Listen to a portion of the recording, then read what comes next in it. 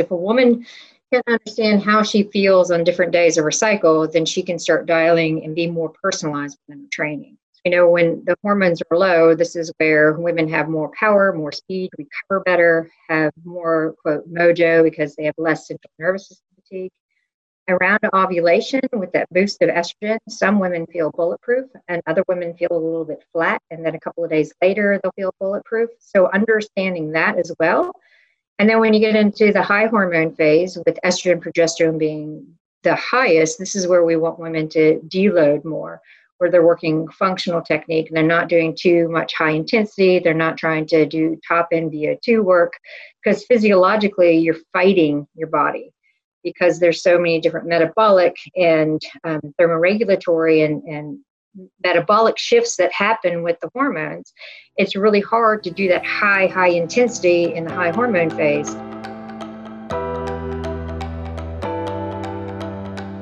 Hello and welcome to Pursuing Health. I'm Dr. Julie Fouché, family physician and former CrossFit Games athlete. Here, I bring you information and inspiration to help bridge the gap between fitness and medicine and support your journey toward your healthiest self. This week's episode is the first in a series of Pursuing Wild Health episodes that I'm publishing in collaboration with Dr. Mike Mallon and Dr. Matt Dawson of the Wild Health Podcast. If you're interested in learning more about them, you can take a listen to episode 172 of the podcast or check out their own podcast on iTunes or other podcast platforms. It's called Wild Health. We will continue to publish more of these collaborative episodes in the near future, and make sure to stay tuned for a big announcement about the future of Pursuing Health in the new year. So in this episode, we sit down with Dr. Stacy Sims, who's a PhD researcher who's dedicated her life to understanding sex differences in training and nutrition and helping women learn to use their physiology to their advantage. Stacy earned her PhD in environmental exercise physiology and sports nutrition from the University of Otago in New Zealand. And from there, she began work as an exercise physiologist and nutrition scientist at Stanford University, where she specialized in women's health and performance. And while she was there at Stanford, she had the opportunity to translate some earlier research into a science-based layperson's book called Roar: How to Match Your Food and Fitness to Your Unique Female Physiology for Optimum Performance, Great Health, and a Strong, Lean Body for Life. Currently, Stacy resides in New Zealand with her husband and her daughter, where she's a senior research associate at AUT University, a featured speaker, and she teaches women how to work with their physiology through her courses. Before we dive into the episode, I do want to make it clear that this podcast is for general information only and does not provide medical advice. I recommend that you seek assistance from your personal physician for any health conditions or concerns. All right, let's get started.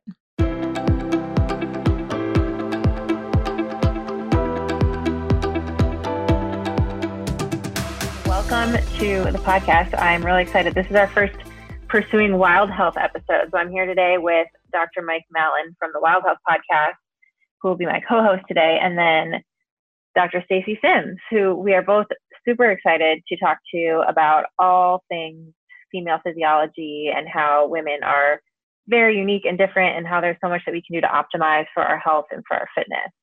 And so I just first want to say thank you for coming on. And this is a topic that's really near and dear to my heart, and something that I've been really frustrated about going through medical school and residency, just the limited information that we get for helping women, and how the answer always seems to be take a birth control pill for almost every symptom that women come in with. And there's really so much more underlying it. And in the past, in a recent episode, I actually interviewed Dr. Marguerite Duane about fertility awareness-based methods and all the information that you can learn from tracking cycles, which just isn't really talked about much in mainstream medicine.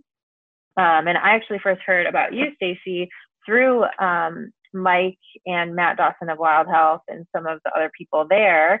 And since then, it seems like I'm hearing your name everywhere. I've had a lot of Pursuing Health listeners writing in and telling me about your book. And so I'm just excited to be here and have this conversation today. So thank you for joining us. Yeah, thanks for having me. I did not know that you heard about Stacy through us talking about her stuff. I did. Yeah, because everyone is recommending her book. Yeah, and see, we and both just to reiterate, Mike. Yeah, seriously.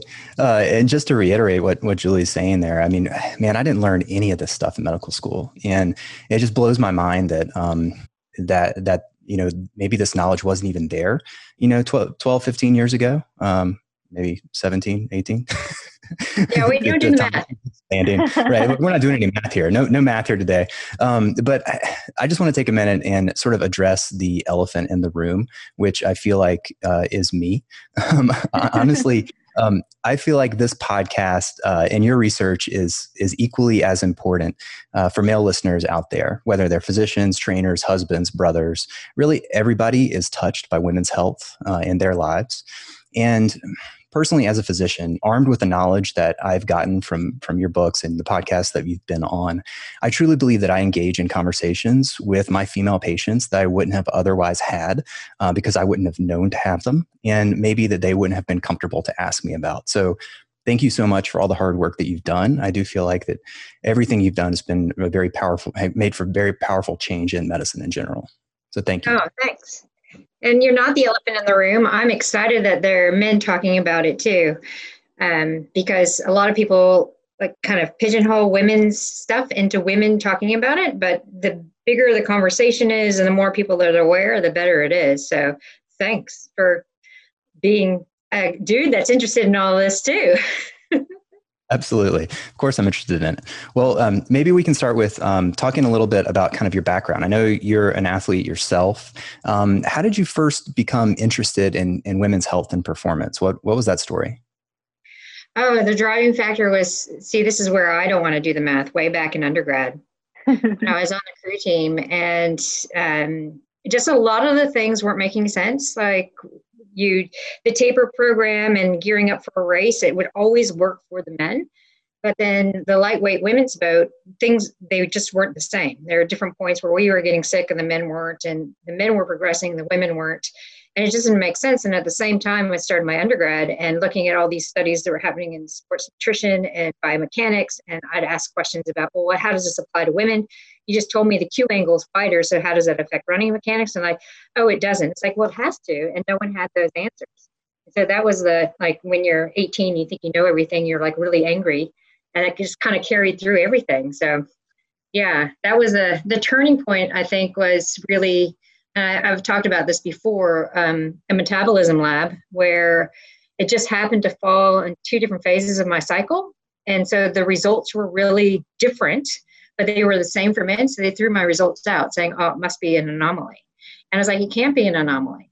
It just can't be an anomaly. Like, there are women across the board who are doing similar things. And how can you just throw results out? So that was a really big tipping point for me. Wow. And you're known for saying women are not small men. So what are some that you talked about, how we just hadn't had a lot of research with women, especially in sport before, but what are some of the reasons why you don't think this has been talked about much until recently? Well, there's a long history of the marginalization of women in all society. So, you look all the way back at when Western medicine started. And originally it was like the women that were doing all the herbal care and taking care of all the kids and the men and that kind of stuff before there was westernized medicine, and then became very patriarchal. So women kind of got pushed to the side as practitioners as well.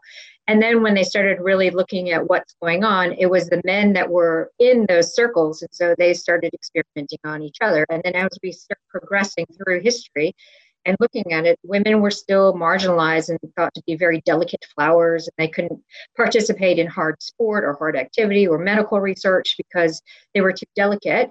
And then when we look at a cost means for more modern research, you don't get a lot of money to do research. And so they want to make it most time efficient as possible. So if they're taking women into account, because our menstrual cycle affects things, oral contraceptive pill, IUD, perimenopause, menopause, all that becomes, quote, too complicated. So women are excluded, and it's just been the same. And I mean, even now, last week, I read a new article that's put out in a sport nutrition journal, and they said it was 20 white men, and they didn't include women because it was too difficult to control for the menstrual cycle. I'm like, how did this pass reviews? So it's still ongoing. As many as the conversations are happening and there's more and more mandate for women to be included, there's still stuff that's out there that's just excluding women. Wow, that's Can we talk a little bit about the general differences between men and women? Maybe we can start with kind of like the physiology of the female hormone phases and what that looks like. Yeah, but it starts even before that. I mean, inherent sex differences at birth. That's why you have XX or XXY or XY. I mean, from mitochondrial development, the proteins for oxygen uptake and fat metabolism, to fast twitch and slow twitch fiber enzymes and activity. So all of that comes into play, and it becomes that discernible point at puberty. And this is where you really start to see the sexual dimorphism when it's happening at puberty, where the girls will get wider hips, wider shoulder angle, put on belly fat, put on boobs, and their period starts. But then the boys, they lean up, they get more aggressive. And this is like that really discernible point where it becomes really important to start having those conversations of how sex hormones affect us, both boys and girls. And then as we get into more of the settled of your menstrual cycle, and we know that the first 2 weeks in a textbook, so usually we say a textbook cycle is about 28 days, with day 12 to 13 is the mid-cycle with ovulation. So the 2 weeks leading up to ovulation, where the hormones are relatively low, this is where women are more like men. So if you see research experiments going on, most of the time, if they include women, they'll have women there because it reduces the confounding variables. After ovulation, when estrogen and progesterone both start to go up, every system of the body is affected, from cognition to respiratory rate, resting heart rate variability, plasma volume, red cell count, pain tolerance. All of these things change when estrogen and progesterone come up. And then when they drop down again and a woman gets her period, that's when things start to become, well, women are more like men. And because it is a little bit complex and people are really still understanding how estrogen and progesterone affect so many different things, it just compounds the factor of why we really need to look at women being different from men. But yet, in some regards, people are like, but then you're being very exclusionary. But I'm not. I'm looking from a physiological and a biological standpoint that we don't know enough about women to say all of these things that so many people say, from medication dosage to concussion recovery to just basic nutrition aspect for athletes. And what are some of those specific things that women should consider when they're thinking about training within those different cycles? We talk about tracking our cycle for more than just understanding where those hormones perturb. Because if a woman can understand how she feels on different days of her cycle, then she can start dialing and be more personalized within her training. You know, when the hormones are low, this is where women have more power, more speed, recover better, have more, quote, mojo because they have less central nervous system fatigue. Around ovulation, with that boost of estrogen, some women feel bulletproof and other women feel a little bit flat. And then a couple of days later, they'll feel bulletproof. So understanding that as well. And then when you get into the high hormone phase, with estrogen and progesterone being the highest, this is where we want women to deload more, where they're working functional technique. They're not doing too much high intensity. They're not trying to do top end VO2 work, because physiologically you're fighting your body because there's so many different metabolic and thermoregulatory and metabolic shifts that happen with the hormones. It's really hard to do that high intensity in the high hormone phase because you just can't get there without some kind of intervention. Are there specific methods that you like for tracking cycles, or specific signs that you think are important for women to be tracking, like temperature or just looking at days? Yeah, it can be very complex and really simple. You can either like mark on a calendar with this little star, like the days of your period, and then you can kind of see how long your cycle is and give an estimate. So that's like the basic. You can go a little bit step beyond and do basal body temperature and ovulation predictor kit to dial it in. You can use the various apps like Wild AI, Fitter Woman, Clue, Flow. All of these work on tracking and understanding and then telling you what phase you're in. I think of those, only Wild AI uses artificial intelligence to learn how you are in your cycle and can make recommendations on that. So yeah, it depends on if you're just old-fashioned pen and paper, which is absolutely fine. I'll put my hand up on that one. I have a paper calendar. all the way through to really being a data nut and understanding, well, if I put all this information in, then the algorithm is going to learn me and I'll be able to get more information back from the app that I'm using that I can keep in my head or on a piece of paper. Mm-hmm. That's great. What about specific macronutrient profiles and like micronutrient changes between the luteal and the follicular phase? Are there any recommendations that you have for women there? Yeah, so when we're in the low hormone phase, your body uses, accesses, and stores carbohydrate really well. We also don't have as much of a catabolic uptake, so we don't have to have quite as much protein. But once you hit ovulation and estrogen and progesterone start to rise, estrogen inhibits the body's ability to access carbohydrate very well or store it. It uses more free fatty acids. And progesterone is very catabolic, so it breaks down a lot of lean mass. It breaks down a lot of your fatty acids as well, because the whole job of progesterone is to increase total energy availability to build the uterine lining. So when estrogen and progesterone are up, we want to look at increasing our carbohydrate intake in and around all of our training sessions, and definitely putting a precedence on protein and even protein dosing through every meal so that we keep an elevation of amino acids going to help with central nervous system fatigue, to help with lean mass development, but also counter some of the breakdown or the catabolic effects of progesterone. Okay. What about things like hydration, for example? I remember you saying in your book that hydration becomes a bit of an issue towards the luteal phase, correct? Yes, we lose about 8% of our plasma volume, which doesn't seem like a lot. It's about 150 mils of fluid out of our blood. But over the course of time, that can really lead to less, I guess, blood available for thermoregulation, for muscle contraction. So staying on top of hydration. Our thirst sensation also changes because we have biochemical changes that mute our thirst, because our blood osmolality changes to make women closer to biochemical hyponatremia. So we're looking at, okay, we have a muted thirst sensation because from a survival standpoint, you don't want to drink in too much water because you're really close to that low blood sodium. And that's part of the progesterone's effect as well. So when we're talking about hydration, especially in the high hormone phase, you want to increase your hydration, but being very conscious of how you do it. So it's not plain water, especially during longer training sessions, adding a little bit of salt to your water so you can bring in more fluid and actually pull it into the blood space.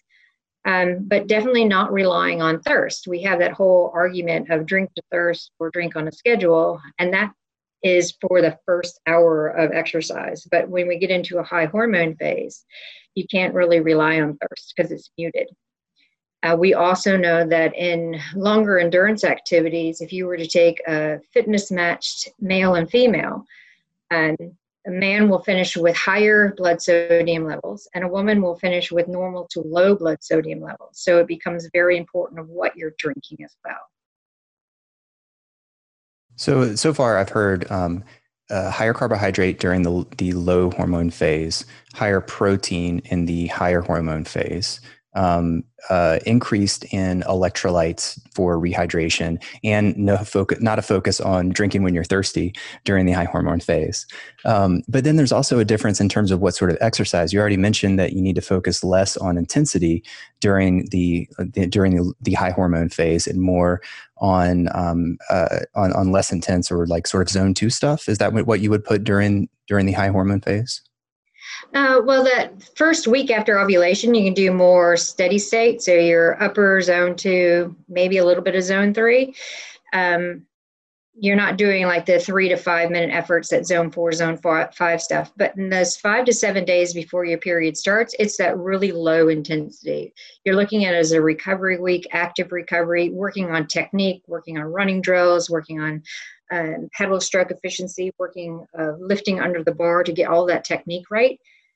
And although from a cognition and reaction standpoint, the body's being perceived as being tired, if you're nailing technique when the body's in that more tired state, then when you get into that low hormone state, you can really nail the technique and really put more effort into the high intensity, with really good form. So we look at it as kind of a progression where you're doing that super high intensity, really hard work in the first couple of weeks or the first 2 weeks where the hormones are low. Around ovulation, depending on how you feel, you can go hit a really, really hard training session, that very top end, to garner some of estrogen's anabolic capacity. And then you start to taper off. It's a slower taper. We get more steady state into that functional fitness deload technique work right before your period starts. So some of what you just talked about reminded me, so a lot of my listeners are CrossFitters, and I know you've worked with the CrossFit population quite a bit, but it just made me think a lot about how many women are going into the CrossFit gym 5 or 6 days a week, every single week out of the month, and how maybe there might be a benefit to sort of scaling back in that week before their cycle, or focusing more on form and maybe not pushing the intensity as much, which is what I think we all tend to want to do whenever we go in the gym. So could you speak to just any common themes that you've seen among CrossFit athletes, women, that maybe are common themes or things that may be able to help them optimize their training and performance? Yeah, there are two big things that happen with CrossFit, well, specifically the female population in CrossFit. One, they're constantly in a low energy state. So low energy availability, which becomes a huge issue when they're trying to do intensity and optimize body composition. And the other, too many hard days in a row across the entire cycle. So when I'm working with CrossFit athletes, I look at, are you fueling well before and after each session? Because if we're fueling well before and after each session, then we can kind of attenuate or slow down any kind of low energy availability issues. The other thing is looking across the cycle itself, really trying to hit it hard in this first couple of weeks. And around ovulation, maybe doing more strength work and less of the Metcon stuff. And then definitely the last week before the period starts, most will admit that they feel tired and slow and a bit sluggish. It's like, well, yeah, because this is what's happening from a physiological state. So if we look at how a typical CrossFit class works, where you have your strength and then your Metcon, we look at the strength as doing more technique work, lighter weight, heavier or higher reps. So you're really getting like the ass to grass kind of forms for squats, and really focusing on core and just really encompassing all the functional fitness that goes with it. And then for the Metcon, it's not lifting as much or using as heavy as weights as you normally would. Again, it's looking on how fast can you go through it with lighter weight, maintaining form and technique. So giving a directive focus for each of those 4 weeks really helps them understand what's going on, instead of just showing up to the class and saying, okay, what are we doing today? I'm going to go as hard as possible. And it's not like you can't go to the class every day. It's just having a specific intent about how you're going to approach that training. Exactly. It's like having a dedicated deload week or two every month, kind of. I mean, like that's the closest thing I can relate it to, like for my own personal training. It's like actually like consciously putting in some deload there and focus on technique. Yeah. And I find a lot of, I got to laugh because you'll see all these people that are doing all the kipping pull-ups, and then if they had to do a strict pull-up, they can't, right? Or butterfly pull-ups, and then they can't do any of the strict moves because they're not strong enough.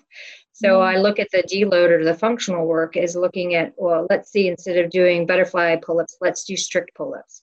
Let's do really good core work where we're doing hollow holds instead of like toes to bar. So it's really pulling them back, and then they realize what some of the weaknesses are and working on that in the deload without a lot of the heavy weights involved. Then again, it transfers over into the low hormone week for the higher intensity. They have better control and better strength, so then they progress a lot faster. Has it been y'all's experience that women seem to respond to these changes differently? There's a lot of variability from woman to woman about how affected they are by the hormone cycle. Is that, because that's what I've seen in my patients. Is that true across the board? Definitely true. And a lot of it has to do with the ratios of estrogen, progesterone. It becomes more apparent in perimenopause, many perimenopausal women, when they become a little bit more estrogen dominant. And, you know, across the board, naturally cycling women, they'll have anovulatory cycles. maybe 2 or 3 a year. And so the ratios are always a little bit changing. And so you can't compare woman to woman. You have to look at woman's cycle to woman's cycle to woman's cycle to see how the changes occur across their cycles. Because yes, I mean, like some women will have horrible months of heavy cramping, and then 2 months later they don't. So you kind of look and go, okay, well, what happened in that really heavy cramping? Were you under a lot of stress? Were you low energy, poor sleep? You have a period of time where you're drinking more alcohol. So just really kind of keeping track so that you can help mitigate some of the signs and symptoms that happen with really bad periods. And the other thing is when someone's tracking and they start to see this patterning of every other month having really heavy bleeding, well, maybe there is something going on that's causing a little bit of that menorrhagia or, something that needs to be addressed. So that's why I'm like, tracking your cycle is so powerful because it gives you really good objective data. Then to come to you as a physician to be like, hey, I'm having these issues and this is what I found, or these are the things that I've found. We find it in concussion recovery for some of our female athletes, where they get the return to play because all the scopes are based on what the data is for men. And then a couple of months down the line, they're having all of these recurring symptoms. And a lot of times it occurs around ovulation or during the late luteal phase when the hormones are up. And we're just starting to see this relationship between BDNF, gut microbiome, and poor concussion recovery. And that stuff isn't discussed because it's not as prevalent in the male population as it is in the female population. And unless you're tracking your cycle, you wouldn't be able to pick that out. Wow, that's amazing. Yeah, I hadn't heard about that at all with regard to concussions in females. That's really interesting. Yeah. You just started touching a little bit on perimenopause and postmenopause. I'd like to dig into that a little bit further because that's obviously a huge topic. And you talked about how the hormone phases change in the premenopausal stage, but can you talk a little bit more about how the physiology changes through peri and postmenopause? And then what are some of the considerations that women should be taking during that time? Yeah, so I think perimenopause is actually something not a lot of people talk about. And it starts to happen, in the late 40s, about 5 or 6 years before menopause actually hits. So just for listeners' sake, I'll do the full definition of perimenopause is 4 to 5 years before menopause. And menopause is actually one point in time that marks 12 months of no periods. And then after that is postmenopause. So we always go, well, menopause is just one date on the calendar. So we kind of just want to remove that from the conversation because it confuses so many people. So we talk about perimenopause and those 4 to 6 years before that one point in time on the calendar. This is where women will go, they might still be regular in their cycles, but they're not regular in their hormone ratios. So they'll start saying, well, I'm not recovering well. I'm putting on body fat. I feel like I woke up squishy overnight. I'm not able to put on lean mass. I can't sleep very well. Some may or may not have vasomotor symptoms. And it might not even happen until maybe the year before that one point in time of menopause. So in the early onset or the time leading up to that one point, that menopause point, women become more estrogen dominant because there's there's more anovulatory cycles, so there's less progesterone. They might have heavier bleeding because of that. And from a metabolic standpoint, you're losing the impetus to use and store carbohydrates, so women become more insulin resistant. They're losing the stimulus for lean mass development and muscle protein synthesis because estrogen, with some input from progesterone, really stimulates the satellite cell for muscle protein synthesis, and you lose that impetus. So we start looking at, well, we need to look at dietary and exercise changes in order to take the place of what these hormones used to do. So we know that you really need to start looking at lifting heavy and not high reps. You want to lift heavy to get that stimulus. For lean mass development, you want to do high intensity work so that there are metabolic changes happening within the cell from an epigenetic aspect of that high intensity, so you're not relying on progesterone and estrogen to help with the carbohydrate uptake and insulin tolerance. And then we look at things like hydration, the serial fat. So again, the high intensity work helps reduce the impetus to put on the serial abdominal fat, and staying hydrated across the board. We also know that when you increase protein intake in those years leading up to menopause as well, it really helps with body composition. And then when we get to post-menopause, it's the same idea, but we know all the body composition changes really happen in those years leading up to menopause. It's not that you can't do changes after menopause, at that post-menopause state, but if you have the wherewithal to put them into play before menopause hits, you're better off. But when you hit that post-menopause state, again, it's not the long, slow distance. I see a huge uptake of ultra runners and ultra distance athletes when they hit menopause, because the body is really, really good at using and storing fat and going slow. Because we lose that neuromuscular connection for fast twitch, plyometric, and jumping and power. When we lose estrogen and progesterone, again, we've lost the ability for lean mass development. We go back to the sex differences in fat metabolism and utilization. So then we are already predisposed to using and storing fat really well. And then because you can't hit that top end, because you've lost that ability to hit that top end, it becomes that sweet spot to go long and slow. So when we're in that post-menopause state and we're looking to not be having more of a serial fat, more body fat, we want more lean mass, we want to be powerful, we definitely have to change training. None of that long, slow stuff, none of that 70 to 80% zone. We want to be the top end and the very, very low end, that really significant difference. So that you're doing high intensity work or really good recovery work, but not that middle bit. Because that middle bit doesn't help much at all. It increases cortisol that your body can't handle, stimulates you to put on more belly fat. It definitely doesn't help with lean mass, and it keeps you slow. So we look at doing plyometric work. We look at doing that high intensity interval training, even if you are an endurance athlete, even if you are running a 50K or 100K. You want to do the high intensity interval work, and then maybe once every 10 days, putting in one of those long, slow runs, but making it really, really, really low intensity, time on the feet kind of.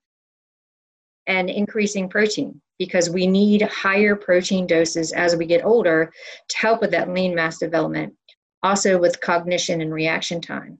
So we see studies that say, 20 grams of protein, they don't really work in postmenopausal women because it doesn't even touch the threshold that we're looking for. We're looking for 30 to 40 grams post-exercise of a high quality whey protein. So you're looking at that 3.5 to 5 grams of leucine, one to trigger it in the brain before it gets to the muscle. So there's all these little things that start to add up, that all of a sudden you have a woman who's coming to you, who's 52, and going, I don't know what happened. I got squishy overnight. I'm tired. I'm slow. My blood pressure is up. My blood sugar is up. And it has to do with this hormone flux. But we know that there are specific interventions from a dietary and an exercise standpoint that will counter that. And do you find that if women start doing these things in the perimenopausal phase, that has any impact on menopausal symptoms, like hot flashes or problems with sleep or things like that, just by changing the training and the protein intake? For sure, yeah. So there is definitely, from the epidemiological research, looking at the fitter you are, the less menopausal symptoms you have. So it downgrades vasomotor symptoms. It helps, part of that also is the night sweats that perturb sleep. We also look at a lot of sleep hygiene, and because we have this temperature shift, and we know that in order to get into that slow wave reparative sleep, you have to be able to drop your temperature. And one of the issues with perimenopause and postmenopause is that you lose that temperature gradient. So we look at, having cold tart cherry juice to drop the core temperature and being able to get into a good sleep. Some women are starting to use adaptogens, so they're using rhodiola or ashwagandha to help mitigate some of the cortisol stress that's happening to allow them to get into better sleep and more parasympathetic responses. But when you're looking from a higher protein intake and higher intensity, it counters that cortisol. And when you do high intensity and then you drop it to really low intensity, your body is able to have more of a response to the variability. So you're seeing better improvements in heart rate variability, more parasympathetic response. And that's the key point for peri and postmenopause, is being to activate that parasympathetic response. Instead of being constantly in that sympathetic drive where you can't actually relax, you can't get out of that anxiety, you can't get out of that stressed state. And it kind of feeds forward. If you're always in that state, you're going to constantly keep reminding your body to be in that state. So if you do high stuff, good protein, low stuff, your body understands these two different stressors and can really activate that parasympathetic to get into some good sleep. Wow, that's great. And it seems like by doing a lot of these things, you're really getting to the root cause of a lot of the symptoms and maybe able to avoid some of the other interventions like hormone replacement therapy or having to use medications to treat the symptoms. Yeah, exactly. And there is, I mean, as physicians, you guys will know that there is a time and a place for menopausal hormone therapy if it's really super bad. But a lot of women are just on the cusp and they divert and try to go to that because that's what they think is going to help. But when they change up their training and their nutrition, they're like, oh, wait, I don't have to use HRT. I can just keep doing what I'm doing in this new stance because it's working for me. And that's, to me, that's one of the amazing things, that your body responds so well that now you don't need this external, boost to help kind of placate things, that you can take care of it on your own. I think that's what a lot of women want too, is to be able to really allow the body to do what it's intended to do. Yeah. Another, just a big sort of phase that we haven't touched on yet is pregnancy and postpartum. And I know, especially for my listeners, this is a big topic. A lot of them are CrossFitters and training through pregnancy and postpartum. Do you have any specific considerations for that time period with regard to training or nutrition? So when we look at like a fit athlete coming in to pregnancy, you don't want to, and I get a little bit of backlash for this, and I'll explain. You don't want to follow the general guidelines that are put out by the OBGYN and the all the various position stands that talk about exercise and fitness for women during pregnancy, because they're based on women who don't like to exercise or come from a very recreational type. So if you're looking at a very fit athlete coming into pregnancy, you just keep doing what you're doing because your body inherently will tell you that you can't go anaerobic, because there are specific biochemical changes that happen that won't allow you to go anaerobic. And then we're talking about like Valsalva maneuver and lifting heavy weights, just being very conscious in form and technique, which you've worked on because you've been deloading up to this point. So when you're looking at what are you doing during your training as you're pregnant, you're really listening inherently to your body, but most of all, really being conscious of form, technique, working on pelvic floor, because that's one of the things that you really need to have control the pelvic floor muscles postpartum, because that's what takes so long to get back. And then in the postpartum period, where you wait 6 weeks to get the okay to start exercising again, it's not about doing nothing for those 6 weeks. It's about building some more aerobic capacity, doing some functional fitness work. But as a new mom with sleep deprivation, being very cognizant again that you yourself have to recover. So don't be so hard on yourself. And again, every person is a little bit different. Even every pregnancy is different. So from a standpoint, from a physiological standpoint, it's understanding that, yes, you have hormones that are definitely going to affect you, relaxin, oxytocin. There's some women who drop milk breastfeeding and vomit and get nauseous from oxytocin. So it's just being very conscious that these things can affect you. And staying on top of the hydration. A lot of women feel like they can't eat, so this is where smoothies can come into play. And whenever you're training, making sure that you are taking care of your fueling needs before and after. One of the things that came up on a podcast a few weeks ago was the understanding that when you're exercising and you cause a little hypoxia to the placenta and the developing fetus, that actually benefits the fetus, because that little bit of hypoxia increases the vascularization of the placenta. So then at rest, the fetus gets more blood flow. There's also a lot of research out there that shows that that kind of hypoxic and stress to the developing fetus causes epigenetic changes to make them able to sustain more stress. So when they're born, their body is able to sustain more stress and have better metabolic outcomes, which means that the baby has less of a predisposition becoming an obese adult. So there are lots and lots of benefits from the fetal point of view for keeping up exercise while you're pregnant. Far cry from the 3 to 5 days a week of 20 minutes of soft walking, basically. I know. I was pregnant at the same time as one of my teammates, and we were both racing bikes professionally. And she was deemed to be high risk towards the end of her pregnancy, but she was so afraid to do anything that she did the whole 3 to 5 days a week, 20 minutes of just walking, developed preeclampsia. She had gestational diabetes, all these kinds of things. And that put her in the high risk category. Whereas I was like, that, I'm going to just keep doing what I'm doing. But I also had complications with being nauseous all the time. The only time I felt good was when I was actually moving. So that's when I really started looking for the literature on athletes for pregnancy. And all you have are anecdotal and case studies because you can't get ethics.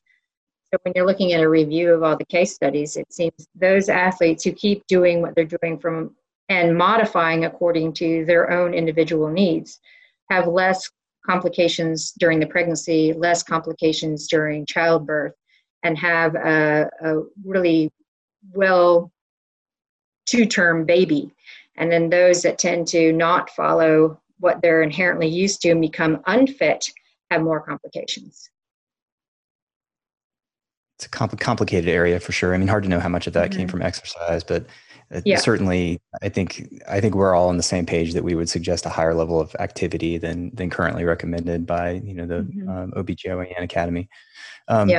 Real quick, I want to pick your brain about something because I've been struggling with this for a while with my patients, my female patients, and that is this concept. Maybe you've heard of it. It's called fasting. It's all the rage these days. Clearly some benefits in general to human beings. There appears to be some significant metabolic benefits. There may be some longevity benefits, but I struggle with fasting in women, especially trying to figure out how to manage it through the different cycles, the different hormonal cycles, and to try not to put them in a situation of RED-S or relative energy deficiency syndrome. Do you have any recommendations on how this should look for the female athlete specifically? Because I think that's the group in my mind that's the most challenging to manage. Yeah, first, don't fast as a woman.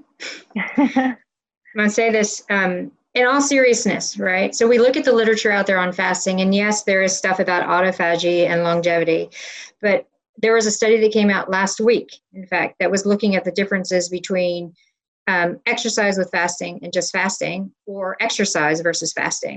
And if you exercise at a high intensity, then you garner more benefits from autophagy and telomere length than you would if you were fasting. And definitely fasting plus exercise puts you in that relative energy deficiency risk because you can't make up the calories and your body's already in a catabolic state. It's worse for women because of kisspeptin. So for listeners, kisspeptin is a neuropeptide or hormone that's responsible for turning on your endocrine system, so to speak. And it's very sensitive in women. So the threshold for downregulation or turning kisspeptin off, that threshold is way more sensitive in women than in men. So when we look at it from a REDS point of view or low energy availability point of view, you'll see men who are taking in 15 calories per kilogram of fat-free mass and still getting away with stuff. But if women are in there, they're completely messed up. Like their thyroid's down, they're amenorrheic, they're putting on body fat, they're fatigued. It's because of kisspeptin. So if we put fasting into play, fasting puts women into a low caloric and nutrient state. So kisspeptin's already on the verge of being downturned. And then you add exercise into that fasting mix. So you're exercising in a fasted state, it perturbs kisspeptin. And we know within 4 days that you will start to downregulate your thyroid as well. So when we're looking at the overall health of the athlete and we want to encompass this autophagy and the work of the telomere length that fasting offers, we look at women and say, don't fast, fuel for what you are doing. Because exercise in itself is a fasted state. You're depleting. and your body is like, okay, I need to do something. And so in the recovery state, this is where you have a lot of autophagy. For men, it's a touch and go. Like there is some benefit for fasting for men. It's not as critical for men to be completely fueled for their training, especially resistance training. But for women, completely different story because it comes down to that kisspeptin response. I like it. That's no, very good. helpful. Yeah. Yeah, it's such a challenging area. And I like that we can break it down specifically to the female athlete and say, just stop. Mm-hmm. Yeah, I'm the one who's now going on to, like all the listservs and of all these studies, and they're talking about it. And there's reviews about how good fasting is. I'm like, where's the study on women? And they'll point them out. I'm like, yeah, what these say it's not good for women, but they don't pull it out. So now it's up to us to go and really point it out and be like, yeah, it's not good for women, not good for women. And that's an important message because it's so, it's out there. I mean, everybody is talking about fasting in one way or another. And so it's important for people to be informed about what impacts it can have on women. Yeah. And you'll probably get a whole bunch of people going, but wait a second, fasting works for me. Fasting works for me. I've had a lot of people like backlash me and, the trolls on social media going, I can't believe you're saying fasting doesn't work. It's like, well, yeah, it'll work for anyone for 2 to 3 months. But then you look at the long-term effects and women take a big hit after about that 2 to 3 month phase. Interesting. Well, as we wrap up, I have one last question for you, just to get at sort of your highest yield advice. If you could go back, knowing what you know now about the sex differences in training and nutrition, if you could go back to tell maybe your 22-year-old self a couple of things that would have the biggest impact on your training and your health, what do you think those things would be? Well, when I was 22, I was amenorrheic from too much training, not enough protein, too little sleep. So I'd go back and be like, look, you don't have your period. You're not a healthy athlete. You want to do better. You want to get on that podium. You need to eat more, train less, really, really separate the high intensity from the low intensity and get your periods back. And then, like all of those things, like I wish I had known in my early 20s. Mm-hmm. And that's such an important message because I think when you're a young athlete, you just want to do more and more and more, and you want to do everything harder, and you're always trying to push the boundaries. And so being able to actually understand that sometimes less is more is really, really hard. It is hard, and we get bombarded by all the social media messaging and stuff is like train hard, go hard, go long, go fast. Mm-hmm. But no one talks about train hard, recover harder. Mm-hmm. Right? And the whole aspect of recovery becomes a lost. I worked with professional cyclists who on their recovery day will eat maybe 1,000 calories because they think I'm not expending anything. I was like, wait a second, you're up and even watching Netflix, you need more than that. So mm-hmm. It's an education standpoint too. Mm-hmm. And I think we've seen that, CrossFit as a sport is still young, but I think we've seen that among the top CrossFit athletes where years ago, a lot of them were not paying a lot of attention to recovery or even nutrition. And now you talk to the top athletes, they understand I need to be eating more. They need to be eating more carbohydrates. They're balancing their recovery time with their training time. So it's definitely not sustainable if you try to do it, by pushing the boundaries all the time. No, not at all. And I know that you want to wrap up, but I'll finish with one of our most recent case studies with 3 CrossFit women. Mm-hmm. And they were all trying to increase their Olympic lifts. And I was looking at what they were eating. And they were all around 1,000 to 1,500 calorie deficit. And their resting metabolic rate was sitting around the 1,000 K mark, where we really want to see the 1,700 mark. Wow. So over the course of about 6 months, we increased their food and we were able to boost their resting metabolic rate. They lost on average 4% body fat, which is huge for women. And they were able to recover well. And they increased their 1 rep max by an average of 8 to 10%. Wow. And we had a big bulk of no training in there. And they're like, mm-hmm. I can't believe this. So some of the stuff that they were doing towards the end of the recovery process would originally have taken them months and months of really heavy, hard training. And within the course of 6 weeks, they're superseding what their expectations were. And so when they look back and they're like, wait, I'm eating more, I'm training smarter, which is less, my body fat is down, my lean mass is up, and my periods are back. Like, why did we not know about this earlier? Just keep talking about it. Shouldn't be a secret. Yeah. Wow, that's incredible. And that's a great message. I think that so many people need to hear. Yeah. Awesome. Well, this has been great. I have really appreciated everything that you've shared with us. And like we said at the beginning, your work is so important. And I'm so excited that it's really getting out there and that I'm hearing about it everywhere, because that means people are paying attention. They're starting to talk about it. So thank you for everything that you do. Definitely. Thank you guys too for pushing the message and pushing it out there. I appreciate it.